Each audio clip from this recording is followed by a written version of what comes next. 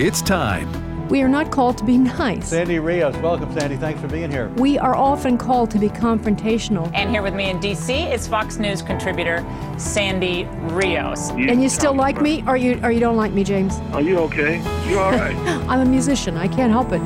Longtime Fox News contributor Sandy Rios, thanks very much for being with us. We have, I think it's 4-1 youth in America wants gay marriage. Our kids are the product of public schools. No wonder they poll the way they do. It's time to stand up or we're going to lose everything we have. Director of Governmental Affairs for the American Family Association. Step up, speak up, say something, do something. This isn't a game. This is real life. Sandy Rios is with the American Family Association. A pro-life radio talk show host. Some things are worth fighting for. President Trump may not know a lot about the framers, but they certainly knew a lot about him. Given the framers' intense focus on danger to elections and the peaceful transfer of power, it is inconceivable that they designed impeachment to be a dead letter in the president's final days in office. Jamie Raskin, the head of the prosecutors from the House side, leading the charge in the Senate yesterday in the hearing to determine whether or not it's constitutional to impeach a president after he's left office. Most people would say, well, duh, since the penalty is removal from office, this is a little silly. But in this climate, you can't say it's a little silly. You have to play the game. No, you don't have to. I read you this great statement from an older constitutional attorney professor yesterday who said this is just shameful, that they're even sitting at the table, meaning reasonable, honest senators are even sitting there. What are they doing? It's shameful for them to participate in this, and yet participate they did. I want to give you a taste of it. We're not going to dwell on it today because why would we? They're crazy, out of their minds. They're off the rails. The Democrats are definitely off the rails, and many of the Republicans are as well. And our hope for the future does not lie in them. It just doesn't. So we're going to talk a little bit about their craziness and then move on. This is Norah O'Donnell from CBS setting up the story the way only CBS can set up the story. Let's listen. Good evening, and thank you for joining us. We're going to begin tonight with breaking news. Former President Trump will stand trial in the Senate for a second time tomorrow. Tonight, 6 Republicans joined with Democrats, voting 56-44 that the impeachment trial is constitutional and can move forward, even though Mr. Trump is no longer in office. Now, the vote comes after a day of impassioned arguments and disturbing videos outlining the January 6th attack on the Capitol, as emotional House managers argued Mr. Trump had to be held accountable for inciting an insurrection.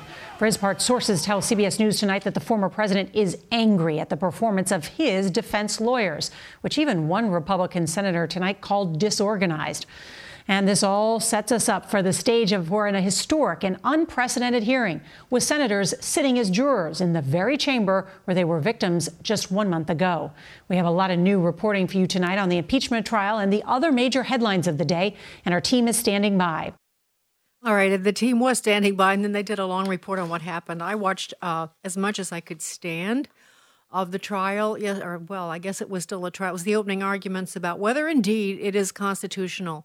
Of course, the president, we know, didn't say anything like what they are claiming. They showed a 13-minute video, which they edited masterfully. They actually hired a media company, a professional media company, to prepare their video. And I don't know if any of you have ever done videos. Some of you have these little handy video editors on your phone, so you know more about this now than maybe at one time you did, and that is that you can make anyone look really great or look really horrible. And so the 13 minutes, of course, was used to make Donald Trump look the worst possible, and the protesters inside the Capitol the worst possible. And also, obviously, without question, claiming that they're all Trump supporters doing these horrible things. They did not play President Trump's remarks where he called to the people at the rally, which was, it's free speech. I think, isn't it free speech for you to go and support a president?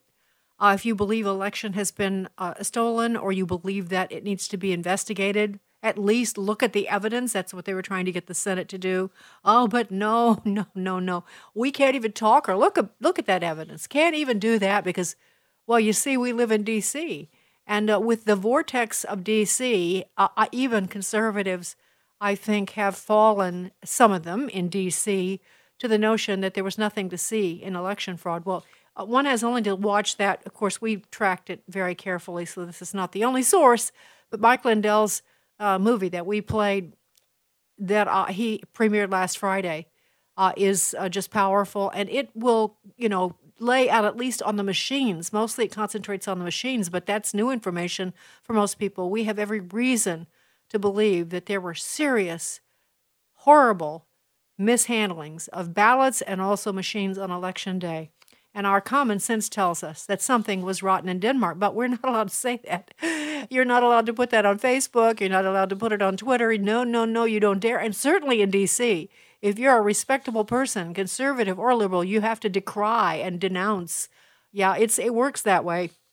President Trump on that day said very unequivocally, and I was watching the whole thing, he said, go to the Capitol, but peacefully and patriotically make your voices heard. That's what he said, but they left that part out of the video. Isn't that surprising that they would do that? So I could read to you more of what the president said, but I just would tell you, in fact, there's a great article by Breitbart that you can read if you want to review what he said. It's Dems play Trump's remark at impeachment trial, but leave out call to peacefully and patriotically make your voices heard. So it was edited, and then the House managers did what Democrats always do. They're great at this. They are great. We call it political theater. It isn't reality, but it is theater. So Jamie Raskin lost a son right before January 6th. His son committed suicide. I have to say, I don't know why his son committed suicide, but it did make me wonder. I've been talking to you about the suicide statistics among young people during this COVID shutdown and all that's happening in the world. The increase in suicide around the globe is very high. It's not just a single digit; it's multiple digits. It's frightening. So Jamie Haskins, Jamie Haskins. Sorry, did I get that right? Jamie Raskin. His son committed suicide just a couple of days before. Well, that's devastating. That would be devastating for any of us. But what's interesting to me is that the Democrats, and there are multiple examples of this, love to package their tragedies and use them politically. I've never understood that. Having lost a child myself, I just don't understand why you would use something so sacred, and it is sacred, the love you have for your child and the grief that you go through. But they evidently think that this is somehow a noble thing, to use the death of their child and the grief as a political tool. I remember the funeral of Paul Wellstone. This is the first time it really came to me. This is many years ago. He was killed in a plane crash. The funeral was in Minnesota, and it became a political rally. There was no talk of eternity or death or what it all meant. It was all, signs. They even held signs up. And when President Bush, who came in to pay respects to someone who'd been his opponent, they booed him.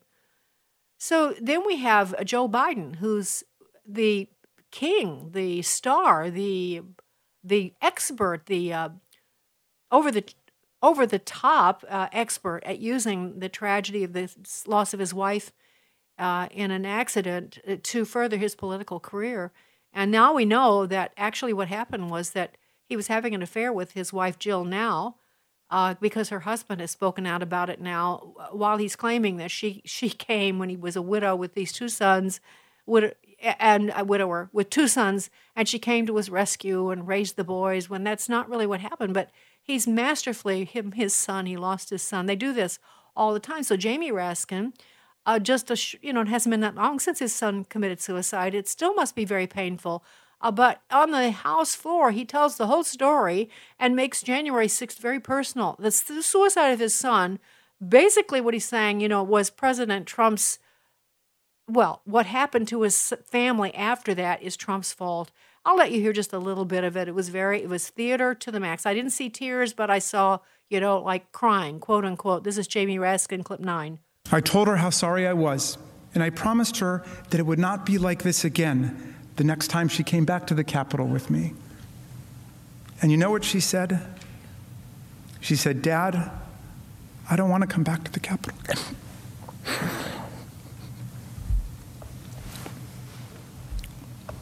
Of all the terrible, brutal things I saw and I heard on that day, and since then, that one hit me the hardest. He's talking about his daughter and her husband.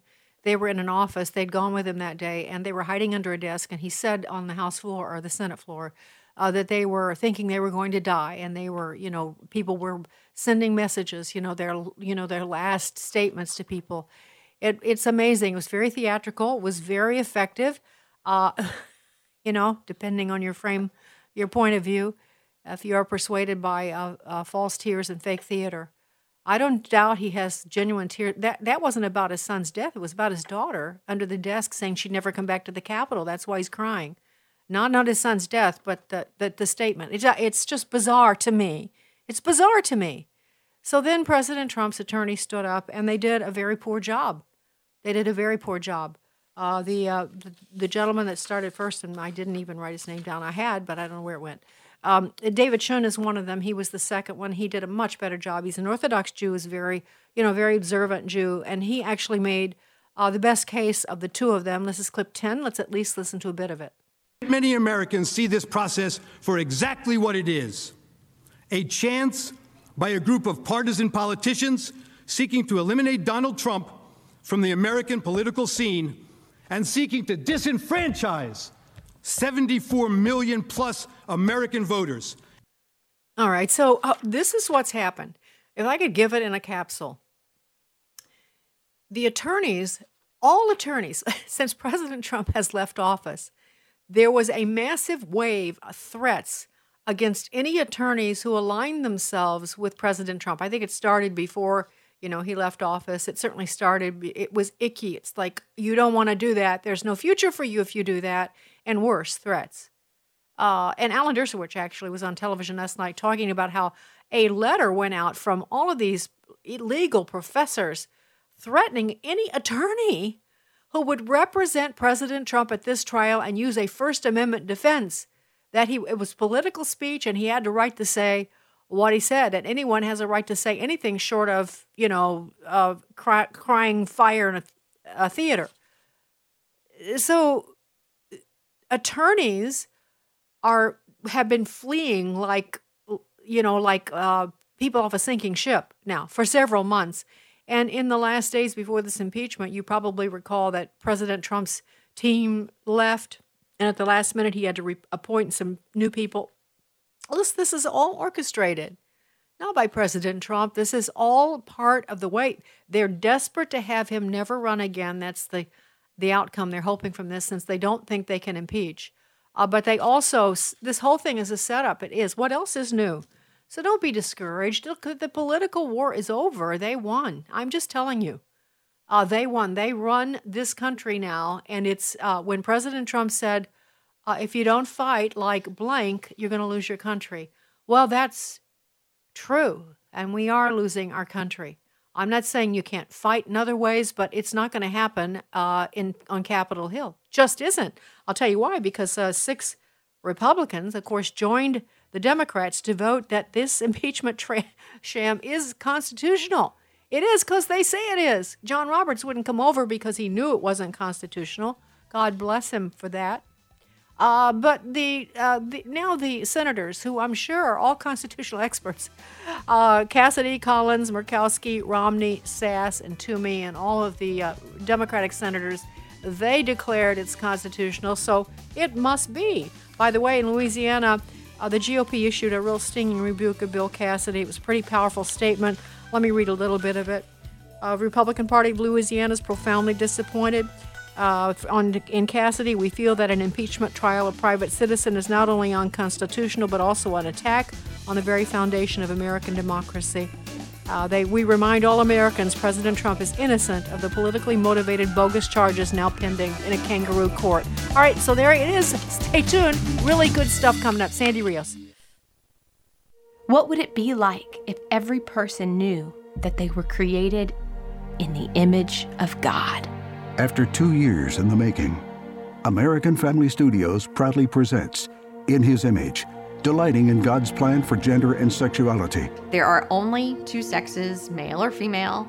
If you're conceived with a Y chromosome, you will develop into a male. In His Image is a documentary featuring life-changing testimonies of former LGBT individuals. In my most formative years of development of sexuality, I went through a brutal time of sexual distortion, molestation. Visit inhisimage.movie to watch In His Image. Well, everybody, welcome to this unboxing video as we unbox my hormone blockers. In His Image from American Family Studios is available now for free viewing. Visit inhisimage.movie. You're made in the image of God. Here's some great news. If you missed the deadline to sign up for health insurance, or more importantly, if you sign up for a plan that you're just not happy with, you still have a choice. It's called Medi-Share, and Medi-Share is a Christian healthcare sharing program. It's been around for 25 years. They have more than 400,000 members now around the country. And get this, over the years, Medi-Share members have shared more than $2 billion of each other's medical bills, so they could help share your needs too. And best of all, you could save a lot of money with Medi-Share. The typical savings for a family is around $500 a month. Your savings could be more or less, but think about what you could do with that extra money every month. So if you think you're stuck with a high-cost health plan that doesn't have much to offer, think again. You can join Medi-Share anytime, so call them today and check it out. There's no pressure. They're super easy to talk to. 833-44-BIBLE. That's 833-44-BIBLE. 833-44-BIBLE. Hello, Americans. I'm Todd Starnes with news and commentary next. Liberty University is more than just exceptional academic programs, NCAA athletics, and state-of-the-art facilities. They believe in training champions for Christ. They know that where academic excellence and unwavering faith meet, there is liberty. Explore their campus virtually and learn how you can train as a champion for Christ online or on campus by texting Todd to the number 49596. That's Todd to the number 49596.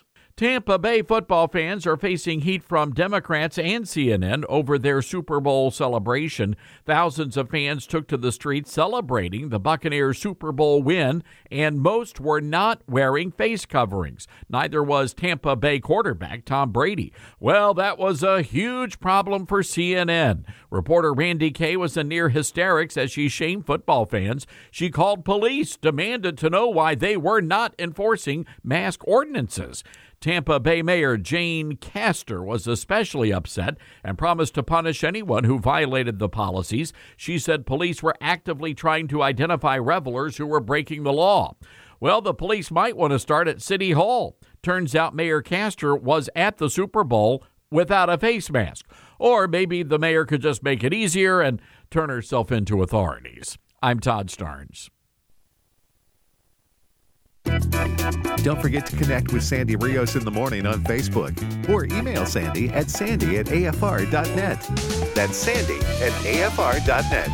Sandy Rios in the morning on American Family Radio. Sandy Rios back with you. A couple of things I wanted to share with you in regard to yesterday's proceedings.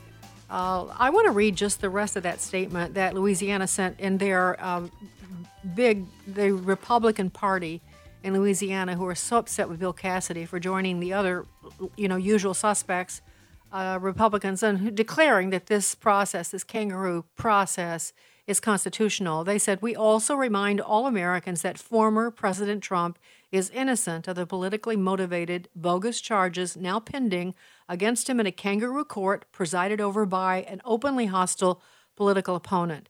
How far justice has fallen in the short time that Democrats have been in control of the federal government." And that's what they had to say about their own senator, very upset with him. And the two attorneys that defended President Trump were Bruce Castor and David Schoen. And I already told you that it wasn't a very strong performance, certainly by Bruce Castor. David Schoen did a better job. They'll have more chances today. But let me just say this.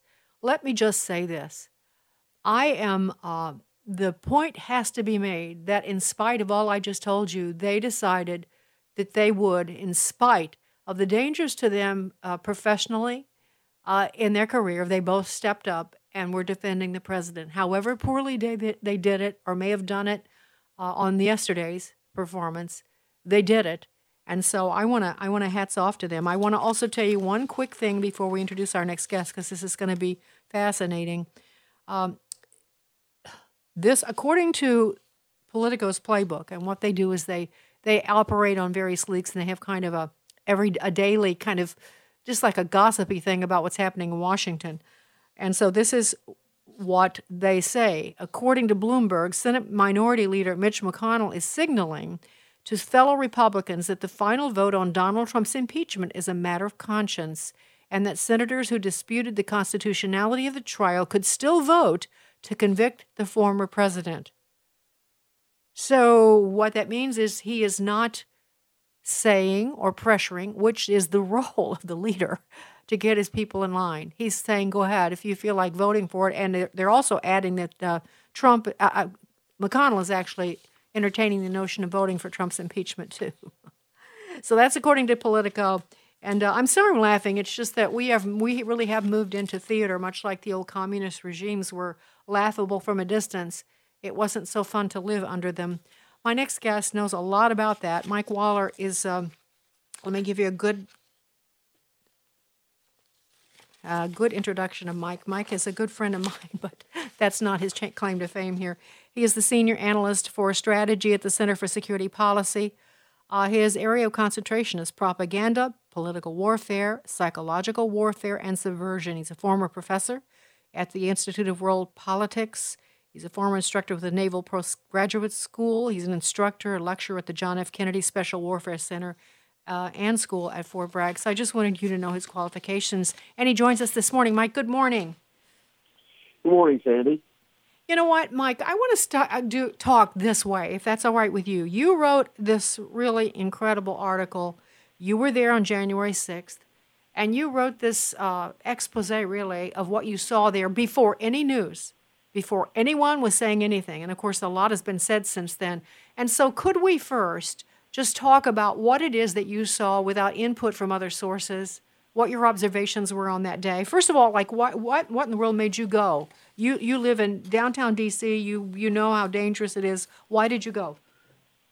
Well, I live on Capitol Hill, and we almost didn't go because this is one more big thing in D.C. and decided, this is the last big event for President Trump. There's going to be a lot of real Americans there. Let's just go and just get a good shot in the arm and get jazzed up just to see real people again. And so we walked at the last minute from Capitol Hill toward the White House, and we were just expecting another march. But on the way, we walked right past the U.S. Capitol Police Barracks, and there some of the Capitol Police were putting on their. This was about 11:30 in the morning. They were putting on their body armor and getting ready for the events of the day. And I gave the thumbs up to one of them because he was carrying an old-fashioned billy club with a handle on the side. And he laughed and waved, and then we kept on going. But I make that point because that was 11:30 in the morning. Those guys weren't mobilized for another 4 hours after all the events that happened at the Capitol. So something weird was there. And so we went to almost to the White House when the march began, and we joined the marchers down Constitution Avenue. And it was not an angry, incited group of people bent on taking over the Capitol building. It was a happy group, an excited group of frustrated Americans who wanted to make their voice heard before Congress about what they saw as a large-scale electoral fraud that affected the outcome of the vote. And and there were tens and tens of thousands, maybe hundreds of thousands among us at the time. And in the process of that, though, having been around protests for a long time and knowing how they work and having been trained by the left long ago, I did notice groups. You were trained, Mike, I want to make that clear. You said you personally, I remember reading, even in high school, were trained by the left. Your past is different than your present, and you were trained by the left on how to infiltrate and how to cause trouble, right? Right, yeah. We were, dumb high school kid, idealistic, gets caught up in things by a teacher that you admire, and you're doing something exciting, and they say, hey, you want to do an anti-nuclear thing and protest against the big guy. We were all really excited. So yeah, we got trained in how to break into a nuclear power plant construction site for the purpose of defacing it and spraying slogans on the reactor containment dome. So, and in the process, how do you do when you're confronted with police, and how do you provoke incidents for the media and that sort of thing. So I'm always looking for these kinds of people who's trying to exploit a crowd, who's trying to exploit well-meaning or unwitting or foolish people, and then how does crowd psychology work, and how easy it is to manipulate a crowd. If you've been to any big sports event or a concert, there will be excitement at some part of it, and certain people are going to get rowdy, others are going to be egging them on, and then curious people are going to look at what's going on, and then somebody's going to say, "Hey, come on, let's go do it." And it's against your better judgment, but you go ahead and do it anyway. You didn't go there to cause trouble, but you just get caught up in the whole excitement of it, and you become a part of the crowd. You sort of give up your own individual judgment for a little bit, and that's what I saw at the Capitol. All right. So to describe your first, Mike is telling this from the perspective of someone who was there watching it unfold. This was before news, any kind of reports, names, nothing. So what did you see as things developed? How did it look, and who did you spot? Well, during the march, you had a remarkably happy and excited group. For a lot of these people, it was their first time in Washington, D.C., and it was a clear shot that the organizers of the protest had gotten, the pro-Trump people had gotten a permit to march. They closed, the city closed off Pennsylvania Avenue between the White House and the Capitol, and Constitution Avenue between the White House and the Capitol. Two big, very broad avenues that lead to Capitol Hill. And there was a police presence there, but when we got to Capitol Hill, and we were about maybe 3 blocks or so behind the very initial group of protesters, so we couldn't see what was going on in the very front. And nobody was really thinking much about it. But here you've got a joint session of Congress taking place. So both the House and the Senate are meeting in the House chamber with the Vice President of the United States also there. So you've got the whole presidential line of succession, from the Vice President to the Speaker of the House to the President pro tempore in the Senate, all in one room. And normally for these events, there's very, very, very tight security. Well, when we got to Capitol Hill, there was no security. So I thought it was kind of remarkable that there was nothing. But, the Capitol Police do a good job, so I didn't give it a whole lot more thought. And we marched all the way up to the west front of the Capitol to the inaugural stand where Joe Biden was going to be sworn in. And then people gathered, but they concentrated in a very tight group because of the hundreds of thousands coming in. They couldn't tell who was in the front. They just kept moving forward. Well, there were people in the group who were stationed there to encourage people to pack in as tightly as possible up against that side of the Capitol building, even though there was no exit. So more and more people coming in. But you had elderly people, you had overweight people, you had children. A lot of them couldn't stand after a long time, or they were just tired, or they were getting overwhelmed by the crowd, and they were trying to leave. And these organizers would not let them leave, and they'd yell at them and insult them and say, "Everybody stay in," while they're still waving more people and to concentrate Mike, everybody. Didn't you say that they were on bullhorns yelling at people to stay? Come on, don't leave. Yeah, both bullhorns, and they were standing up, and they just had very strong voices. So you had both, but they were organized in pairs. So it wasn't just random people doing the yelling. And then, of course, you had 2 guys with Confederate battle flags up in the very front. And I've known from, years of watching these protests, those are usually agent provocateurs to make conservatives look bad in the eyes of the public. And those are the flags that get all the attention. But there were hundreds or thousands of flags, 2 Confederate battle flags. Of course, both of those are right up front, as well as one sign with a white supremacist slogan, and people were even calling the guy a provocateur or a troublemaker, saying, "Get out of here." So it was clear that a few people were there to cause trouble, but it wasn't readily apparent to anybody in the crowd what was happening. Mike, one of the things I felt, well, I'm sorry. I'm sorry. I just want to say one of the things that really struck me is that you talked about how the mood of the crowd changed. I mean, you were right there in them, and you said they were festive, and they, all kinds of people from all over the country, as you already have described. But when they got up closer, the police up on the roof started behaving differently. And let me just tell you, a person sent me information yesterday that there was a woman in the crowd, and one of the first, whatever it is, flame, some kind of a hot thing that they shot off, hit her in the leg and actually tore off the bottom of her pants. And she's a grandmother. So describe that, Mike, and how that changed the attitude of the crowd. Not that necessarily that one incident, but things like that. Right. I saw something similar. I saw a woman who got hit in the face with a tear gas canister, and it cut her face, so she was bleeding because of that.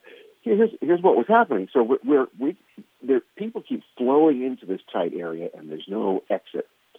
And then people are chanting various slogans and singing the national anthem or God Bless America. So it was not a destructive crowd, but there was trouble going on at the very front, about 40 to 60 feet away from where I was standing.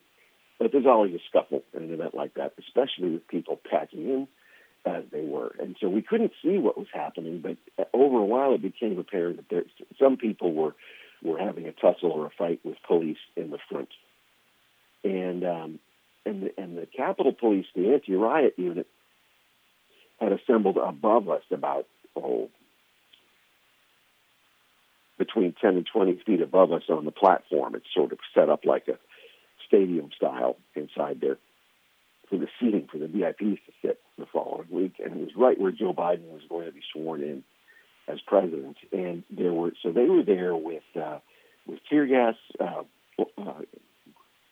launchers and paintball guns that fired pepper balls instead of paintballs. And other devices, and they started firing into the crowd. And when you have trouble at the front of the crowd, you deal with it at the front of the crowd, which we didn't know what was happening, but later we saw it happening on video. So they were firing on the people that you described as just otherwise happy, singing the national anthem. They started firing into that crowd. Right, and these are pro-police, pro-law and order people.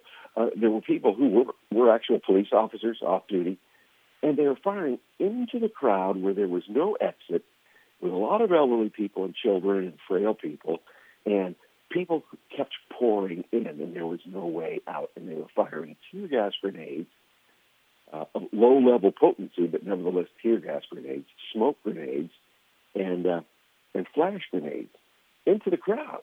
And then people, the mood suddenly changed. It's like, well, what are you guys doing? We support you. People were shocked, and I was shocked. And why are they doing this? The Capitol Police seemed really undisciplined, like they had no leadership, and they had or they were confused about their rules of engagement. And you could tell they were looking panicky, standing up there on the inaugural stand, and just firing sort of willy-nilly into the crowd. Like, what is going on? So people start to try to leave because of the tear gas. Some people were scared and had never been up against this before, or they simply wanted to get out, as we did. I said to my wife, "Hey, there's going to be a stampede. Let's get out of here because somebody's going to fall. You get crushed in the stampede, and there's no way anybody can pick you up to help you get up because of the onrush of people. No one knows what's happening in the front." Mike, hold that thought because the music is playing and we have to take a break.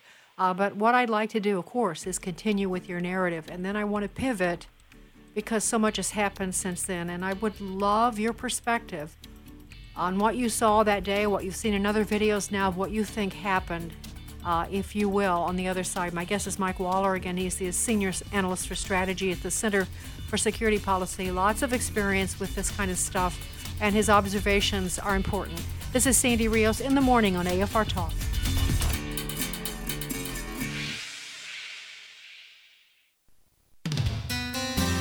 This week on Truth for Life, we'll wrap up a series titled The Missing Piece by revisiting the subject of happiness, then launch a new study in 1 Corinthians 13 that examines characteristics of Christian love in the local church.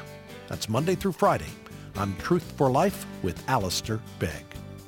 Truth for Life, weekday mornings at 11:30 Central on AFR and online at afr.net. I'm Francine Perry. I am the mother of Laura Perry, who was a prodigal for 9 years. And I would just like to tell you that prayer changes things. Yes, you grieve over the prodigal, but God will comfort you. The Holy Spirit will comfort you. Submit a prayer request for a prodigal at inhisimage.movie/prayer. My heart's desire is that more churches would start a prodigal box because we all have someone. inhisimage.movie/prayer. He who walks with wise men will be wise, but the companion of fools will suffer harm. My name is Abraham Hamilton III, and this is the Hamilton Minute. When my wife and I first started having children, we discouraged our family members from speaking to them in baby talk. You know, the gaga goo-goo stuff. The reason was simple. We wanted our children to speak English well. Baby talk would hinder that development. The same principle applies to spiritual development. If we want our children to be wise disciples of our Lord, we should ask ourselves how much of their time is spent investing in spiritual maturity. Protracted time in the company of spiritual baby talkers will inevitably cause harm. Listen each weekday from 5 to 6 p.m. Central for the Hamilton Corner, or visit the podcast page at afr.net for more from Abraham Hamilton III, Public Policy Analyst for the American Family Association. Brian Fisher here with today's Life and Liberty Minute. Thomas Jefferson at the dawn of the Republic wrote that states can nullify unconstitutional laws or executive orders that come from Washington. His reason was simple. Washington works for us. We do not work for them. Since the federal government is the creation of the states, not the other way round, states are the master, not the servant. States are free, Jefferson said, to stack anything that comes out of Washington up against the Constitution and reject any edict or directive that contradicts it.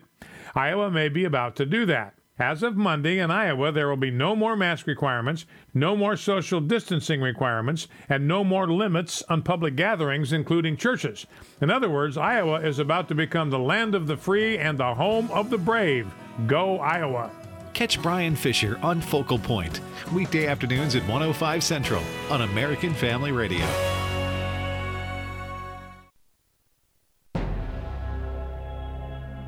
This is Frank Gaffney with the Secure Freedom Minute. There's a discernible pattern emerging in the Biden presidency. For example, Mr. Biden legitimated the World Health Organization by reversing Donald Trump's decision to withdraw from an entity clearly in the Chinese Communist Party's pocket. He also said federal employees can't describe COVID-19 as the China virus. And Transportation Secretary Pete Buttigieg says there's an active conversation about requiring passengers to demonstrate they're not infected with that virus before undertaking domestic travel, a rule already imposed in the PRC. What's next? Will we be importing surveillance state systems Beijing uses to monitor and enforce such restrictions, blessed by its puppets at the WHO? The question occurs, is this pattern symptomatic of a perilous Biden-China syndrome, meaning that we have a commander-in-chief who is deeply compromised by the communist Chinese and determined to appease the CCP and otherwise conform to its dictates?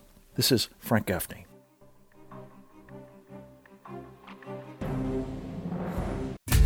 Sandy Rios in the morning on American Family Radio. Now it is up to Congress to confront this egregious assault on our democracy. And after this, we're going to walk down, and I'll be there with you. We're going to walk down to the Capitol, and we're going to cheer on our brave senators and congressmen and women. Yeah, and we're going to do it peacefully, he said, and no, there was another word, peacefully and patriotically. I think those are the two words he used. That was President Trump, inciting a riot. That's what they're calling it in this sham trial, which will be unfolding today again on Capitol Hill. Mike Waller was there on January 6th. This is the focus of the impeachment charge against President Trump, that he incited a riot and an insurrection, and that you and I and all of us who believe there was that the election was stolen from President Trump. How dare we say such a thing? That we are insurrectionists, that we, are just like those people that broke into the Capitol, and those people were Trump supporters who beat police. By the way, I noticed in that video they played last night, the House managers, they had people saying, I can't say that word, blank the police, burn it down. I heard whose house, our house. Anybody remember that from yesterday's discussion about that? How that is an Antifa Black Lives Matter chant. Whose streets, our streets, that's what they do. But it's all Trump supporters, of course, according to the House managers and the Democrats. And I think some Republicans, too. It was horrible, no good Trump supporters, insurrectionists, haters. I could go on and on. But, all right, so Mike Waller was there that day. Of course, Mike, again, as I've said, and I will repeat quickly, that he's with Center for Security Policies, had vast experience with all kinds of revolutions and such around the globe. And so he was there observing, and he's in the middle of telling us before all of the news has come out and all the clips we've seen and this 13-minute video from the House managers, Mike is telling us what he actually saw on that day. And in part, Mike, you're telling us that there was hardly a police presence. You also said in your article, which we will post, I saw provocateurs at the Capitol riot on January 6th. We will put that on our Facebook page, hoping that you can actually access it if we post it.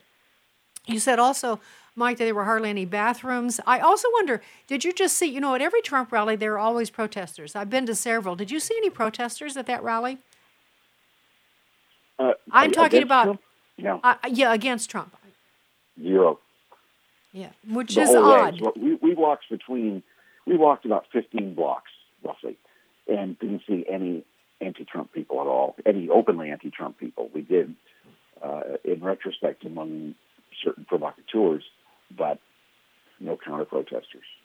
Yeah, one thing that you describe in your article is a lot of young people who looked very awkward in the crowd, looked glum and angry, and then were dressed with like Trump paraphernalia but didn't fit in. And you also described some... Go ahead. No, you go ahead. Well, no, I'm trying to expedite it so we can, because I want to hear what you think about what all is developed. You also said you saw people dressed in military gear, kind of going up on the wings, moving past the crowd that were organized. So I want you to sort of sum it up, Mike. Your observations since your observations on that day as you look back on it, not without any of the new information yet. Well, yeah. So it was kind of like a March for Life rally where people come to Washington from around the country to gather down that same avenue to march to Capitol Hill to the Supreme Court, which is on the other side of the U.S. Capitol building. It was that kind of mood where it's a solemn event, but it's a celebration of good in a fight against evil. So it's not a joyous occasion, but it's still, people are basically content and very happy to be among one another supporting a good cause. So they're upset with the Supreme Court, let's say in the case of Roe v. Wade, but they're not about to sack the Supreme Court and destroy it.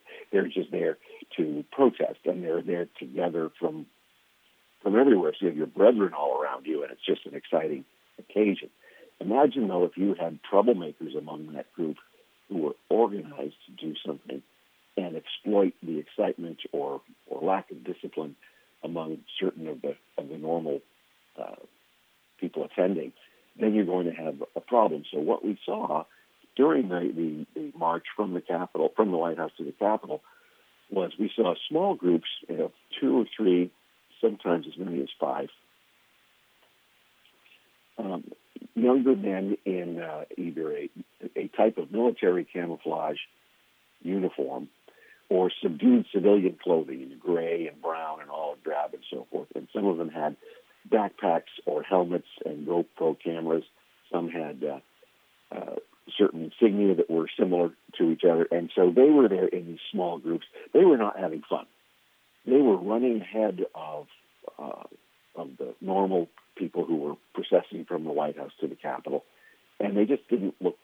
They looked out of place, and I thought at the time that these guys are up to no good, but really, you couldn't really tell. There were a lot of people wearing military surplus gear, just normal folks coming in, so that was different from these small organized cells of groups. Another group that was up in the front, and we saw them gather, meaning they also ran ahead at a much faster pace than the crowd so that they could be up front. These were MAGA people, and they were really rowdy, meaning they were they were up there to cause some kind of trouble or just be extra rowdy. And you see these normally at protests anyway. And so their organization didn't become apparent at the time until we finally got up to the Capitol and we saw they were the ones on the front lines who had been coordinated to fight with the police. Mm-hmm. And then a third group that we noticed were these younger people in MAGA gear, but they weren't happy. They weren't rowdy. They weren't excited. They were sullen, and their body language was such that they knew they didn't fit in, and they knew they were going to, they didn't belong there. So you could tell they weren't. Everybody was cordial, friendly, helping take pictures of one another before different landmarks and so forth on the way to the Capitol. These guys were not, and they sort of, their shoulders, and they had their elbows in, their shoulders down, they had their hands in their pockets. They all had, or most of them had MAGA hats on backwards, and we had heard that Antifa was going to be there dressed that way so they could differentiate themselves from everybody else. And these were entire small groups. Mike, let me summarize just a little bit. You said that the crowd is just coming in and people cannot move back. And it was elderly people, babies, all kinds of people, and they could not get out of it. You and your wife had trouble getting out of it.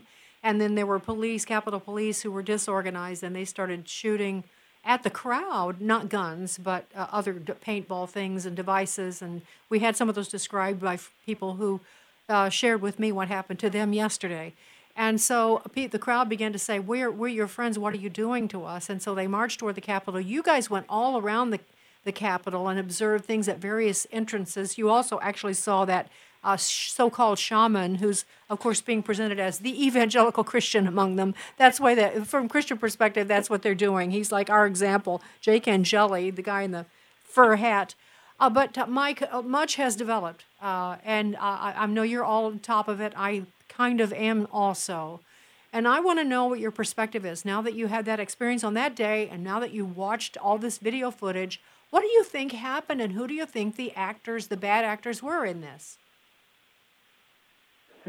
Somebody at some point in a position of authority made the decision to have inadequate to non-existent security.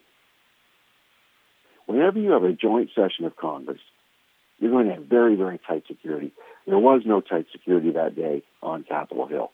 Later videos show that those rowdy MAGA people that we saw in groups had run up to the front lines and were shoving the police and shoving away barriers, and the police fled the scene. There was no backup that was brought in. We saw the day before the mayor of Washington, D.C., who's a real radical, publicly refused help from the Trump administration to bring in National Guard and federal forces to make sure that everything was orderly. She put it up on Twitter, copies of her letters saying she didn't want any National Guard or any federal authorities to help keep order. So somebody declined that help in the very beginning. When you are preparing for hundreds of thousands of people or any large crowd, you're always going to have portable bathrooms. The D.C. government is great about this, except this day. I counted 6 portable bathrooms in a 2.5-mile stretch up Pennsylvania Avenue and then returning down Constitution Avenue. 6 portable bathrooms for hundreds of thousands of people. You go to the Capitol right now. I live in what we call the red zone outside the fence. So it's the green zone that's inside this barbed wire fence perimeter. And they have, at any given spot, they have many, many different, portable bathrooms. I raise this as a point because when you have huge numbers of people who cannot go to the bathroom in a many hours long event, there'll be trouble among them in the crowd. There was no trouble like this at this protest, but it's almost as if somebody in the city of Washington, D.C. said, we're going to make life as hard as possible for this crowd, and to the point where people are going to feel like they're going to get out of control. Yeah. Mike, and let me ask you. Yeah. Sorry, I'm trying to. We only have 3 minutes left, and it's just that's horrible because I want to talk to you so much longer. Oh, yeah, you got me all wound up recounting some quick, Sandy. Yeah, some quick questions. When you watched video from inside, from my observation, I thought I saw Antifa tactics breaking windows. They were using shields. I've never seen Trump supporters do things like that. What do you think was happening there? This was organized. Because if you look at where they broke in, first of all, the U.S. Capitol, there are big steel and bronze and heavy wooden doors, 2 or 3 inches thick. If you simply close those doors, no one's getting in. Yet those doors were open. So this was a zero-cost security measure that the Capitol Police didn't do, and somebody at the top told them not to. Otherwise, it's a normal police precaution to shut the doors. So what does that mean? What does that mean? What does that mean? That's right. It's a big open question. My only question is, why did that happen? Why did the Capitol Police, you see it on video, allow large numbers of people with backpacks enter the U.S. Capitol during a joint session of Congress without even checking their backpacks? It's crazy. It makes no sense. So the people you saw breaking through the glass, and it was flimsy glass, it just had that thin security film on it to prevent it from shattering. But Congress had just spent $620 million on a new subterranean visitor center for security, but they wouldn't spend a little bit of money to fortify the windows on the first floor of the Capitol building. It was just sloppy planning there. But, yeah, you don't have Trump supporters suddenly decide to grab police riot shields. How did I get these riot shields? Right? Yes, really. How did they get those? Smashing through them. Exactly. So how do you do this? And then when you break in, the first floor of the Capitol is all the basements of the Capitol. It's called the crypt level, and it's all heavy limestone blocks from holding up the whole Capitol building with lots of small passageways and narrow stairways. You have to know your way around. You just don't decide, I'm going to break into Nancy Pelosi's office and automatically find it. You have to search for it. So somebody had planned this whole operation out in advance to bring these people inside the Capitol. All right, so... And then the fact that you could physically attack the doors of the House of Representatives chamber during a joint session of Congress, and you can get up that far, it's simply insane. So sad to say, but it was the duty of a police officer to use lethal force to stop a break-in of the House chamber and putting lawmakers and the vice president's lives at risk. I'm amazed that there wasn't more of that, more lethal force. Well, in the aftermath of that, we know that the chief of the Capitol Police has resigned. I think we'll probably never know. They have revealed that how many times they begged for backup, and it was ignored. And even the days before, how they, as you said earlier, they ignored and refused National Guard help. How they did not guard the Capitol on that day. That's the point we certainly got from you, Mike. And so it makes one wonder if this wasn't just an incredibly huge setup. And I don't know if you agree, but I think it was. Are you willing to declare that? We got 15 seconds. It's being investigated now that there was an inside job to this whole thing. But it's not like the chief of the Capitol Police. The buck doesn't stop with him. The buck stops with the Speaker of the House and the Senate Majority Leader and the Senate Minority Leader, who are in charge of the sergeants at arms, who are in charge of the police. All right, Mike Waller, we're going to put your article on our Facebook page, and maybe we should come back and revisit this. But listen, thanks for sharing today. I appreciate it so much. Sandy Rios in the morning, AFR Talk. The views and opinions expressed in this broadcast,